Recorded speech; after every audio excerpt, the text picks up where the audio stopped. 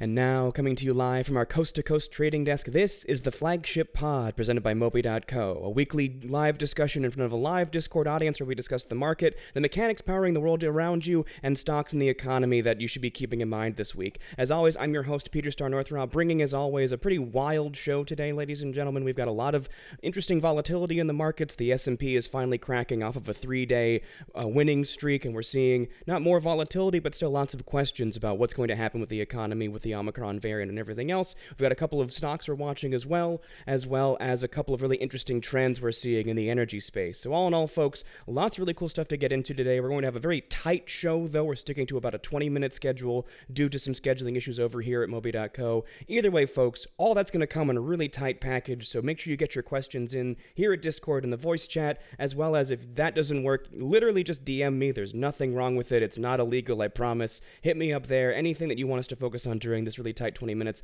let's get into it. However, audience, as always, I'm joined by our co-founder and chief analyst here. We've got Justin Kramer, ladies and gentlemen. Justin, how's it going today, man? How you doing? Good. All good. Just another sunny day down here.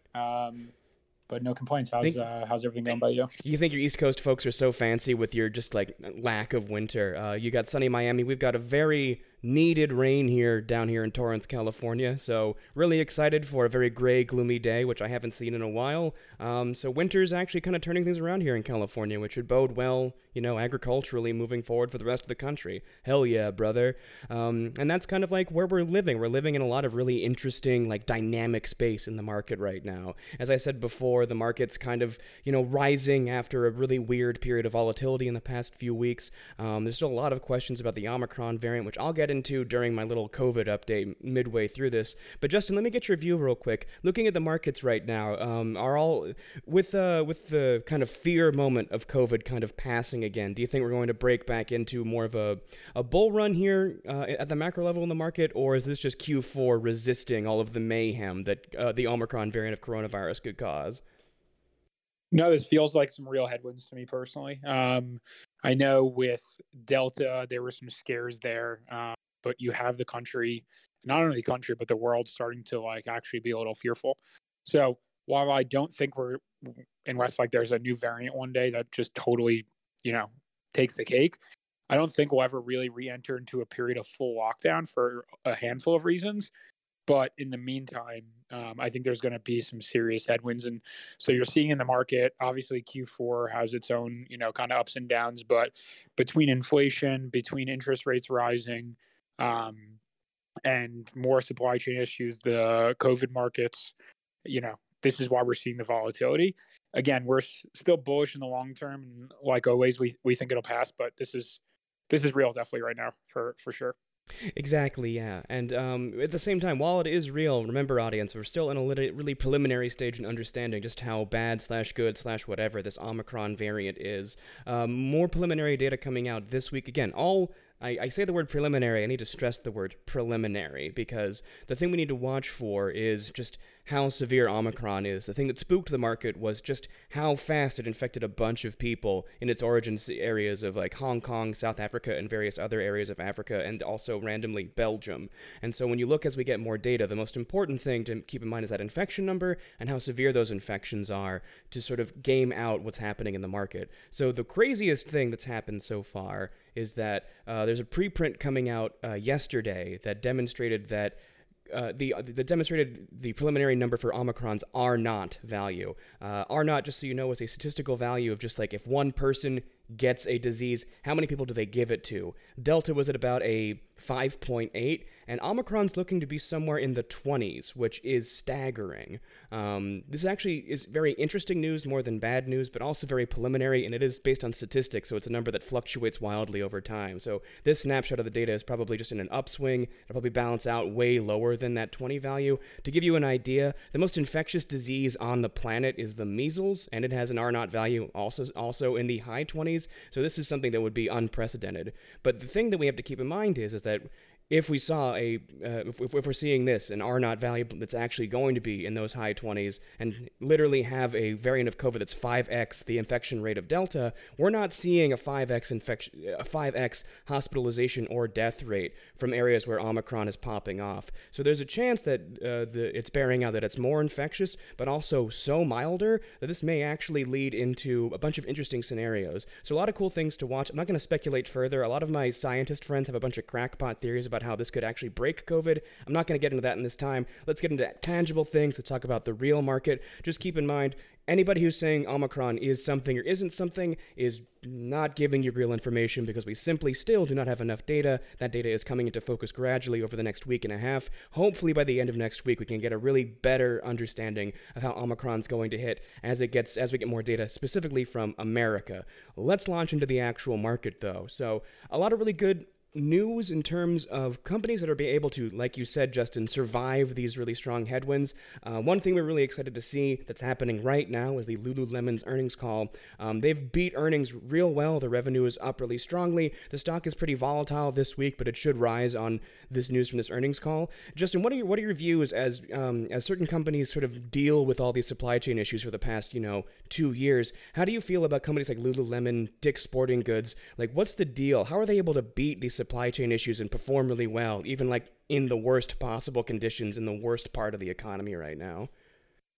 Yeah, so I mean, it's similar to a lot of the movement we've seen towards like certain types of tech stocks over the last, I was going to say a few years, but even the last decade, to be honest, that people who embrace technology ultimately will be rewarded both from a company perspective as well as stock perspective.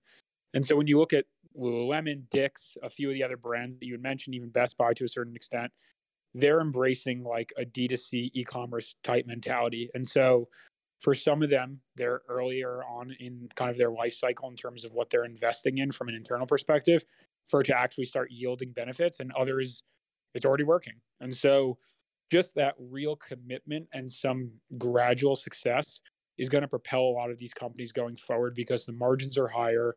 It's a more sustainable business. You don't have to worry about the supply chains nearly as much. And it's just what consumers ultimately want at the end of the day is a very cohesive tech, online e-commerce experience. So Lulu has been a stock that we've been holding for a while. And again, until things change, we'll continue to hold it. They have a nice kind of mix of not only being like this technology first e-commerce brand to a certain extent, but they've also built like a lot of brand value that's hard to exactly quantify, but they're doing a really good job of like transitioning themselves and positioning themselves as like the leader in fitness and the leader in not just yoga, how they started, but really anything fitness. And they're building kind of that brand value, almost what akin to kind of like Starbucks did for coffee. So long story short, definitely really like Lulu. There's going to be volatility like there always is, especially with like high growth retail names, especially, but definitely a stock we're going to be holding on to for a while. And that's the thing that's impressed me the most, to piggyback off of that. A lot of these stocks, if you were even remotely plugged into the market, let's say 2 years ago, we were all kind of expecting the Amazon apocalypse. Like Amazon came and basically destroyed every mall in America, and we figured every retailer was going to go down. But then you saw Best Buy over the course of 2018 and 2019 realize that they could beat Amazon on distribution since they had way more, air quotes, warehouses than Amazon does, their warehouses being their physical retail stores. And so what you're seeing is this return to like solid branding and a return to making your stores more efficient so they can act both as distribution centers as well as actual physical stores. So really, I'm just really impressed with companies like Lulu, Dick's, and especially Best Buy as they've managed to weather the storm that is the Amazonification of the entire economy and really perform really well. And I think the reason that I'm excited and bullish on Lululemon moving forward is not only are they being extraordinarily efficient with their physical retail stores and using them as distribution centers, they have more than anything a really strong luxury angle that you just can't beat really, and so it's going to be hard to get through that moat. So really strong branding maneuvering by Lululemon, so we're really excited to see how they move forward. The stock was only up 2% during this earnings call post-market, so it's really hard to say if the market's agreeing with us right now, but I'm excited to continue that hold moving forward.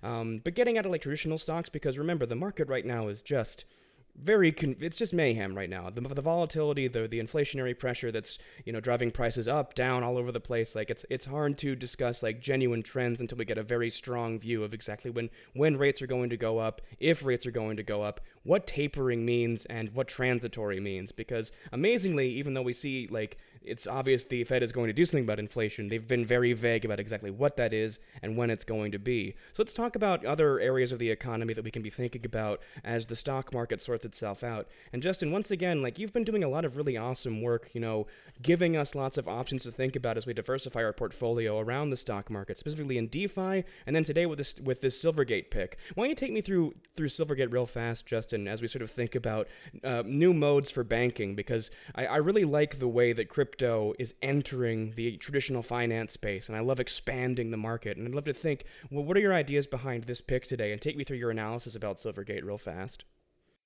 Yeah, Silvergate's in a very interesting position because unlike, and I think I called this out in the post, but unlike like Chase and Bank of America and a lot of these other stocks who've not only not embraced crypto, but have kind of like shunned it to a certain extent, Silvergate is like doing just such far the opposite. And because of that, they're expanding like crazy. And so when you look at their stock performance over the last year, I mean, they're up over 270%.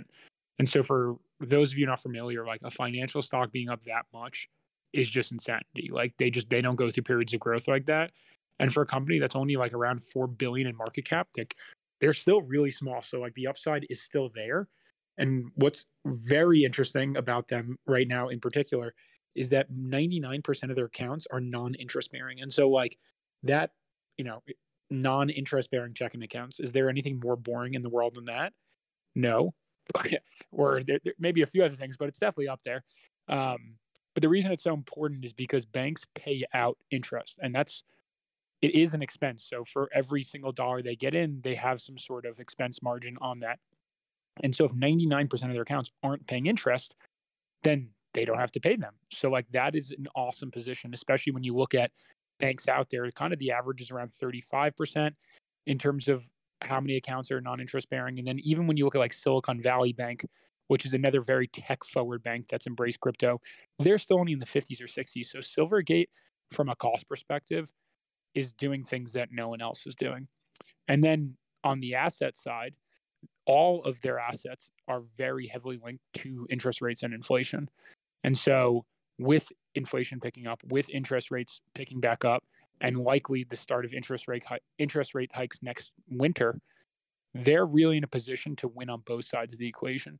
And because they've taken like this crypto first mentality, they're able to do this when no one else is. So long story short, they can really, really grow over the next few years. And so, yes, they're up to over 200% in the last year, and maybe that might not happen in the next 12 months, but there's no reason it can't happen based on the growth that they're showing already over the next, several years at the very least.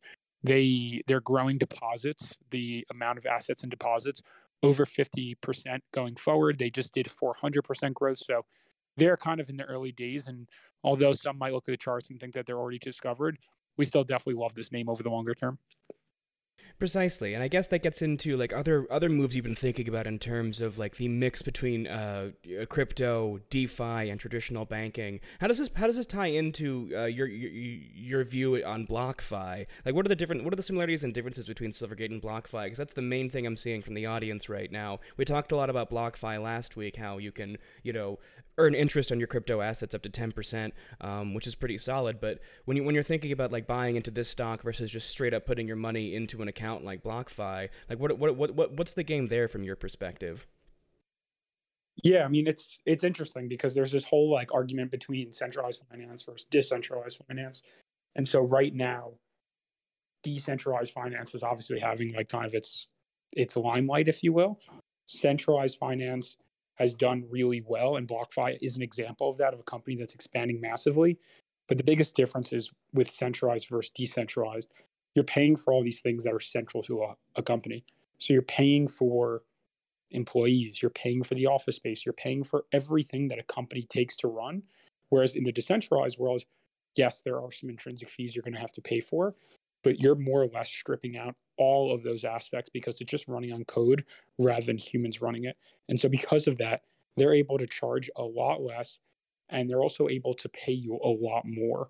And so it becomes a really interesting kind of opportunity because you can see everything. Everything is completely open source. And so you can see exactly how it functions and basically come to a conclusion on your own in terms of what projects you like and what projects you don't like. And so there's going to be projects that are insanely risky that are paying, 1,000% a year, if not more. And there's other projects that are paying, close to the 20% range. And although everyone is definitely greedy, including ourselves, 10% historically, 10 to 15% year over year growth is what the market does. And beating the market, as we all know, is very hard. So having that from a sense of stability with somewhat minimal risk is, from kind of a risk reward perspective, is super interesting. And when you start looking at some of these stablecoin projects that are yielding good assets, there's just a lot going on. And everyone always thinks, or 99% of people think, if they want to make money in crypto, they have to buy the right coin and then sell it. But there's other ways just by holding on to your current assets that you can get compensated as well. So it's kind of a very interesting area to look at.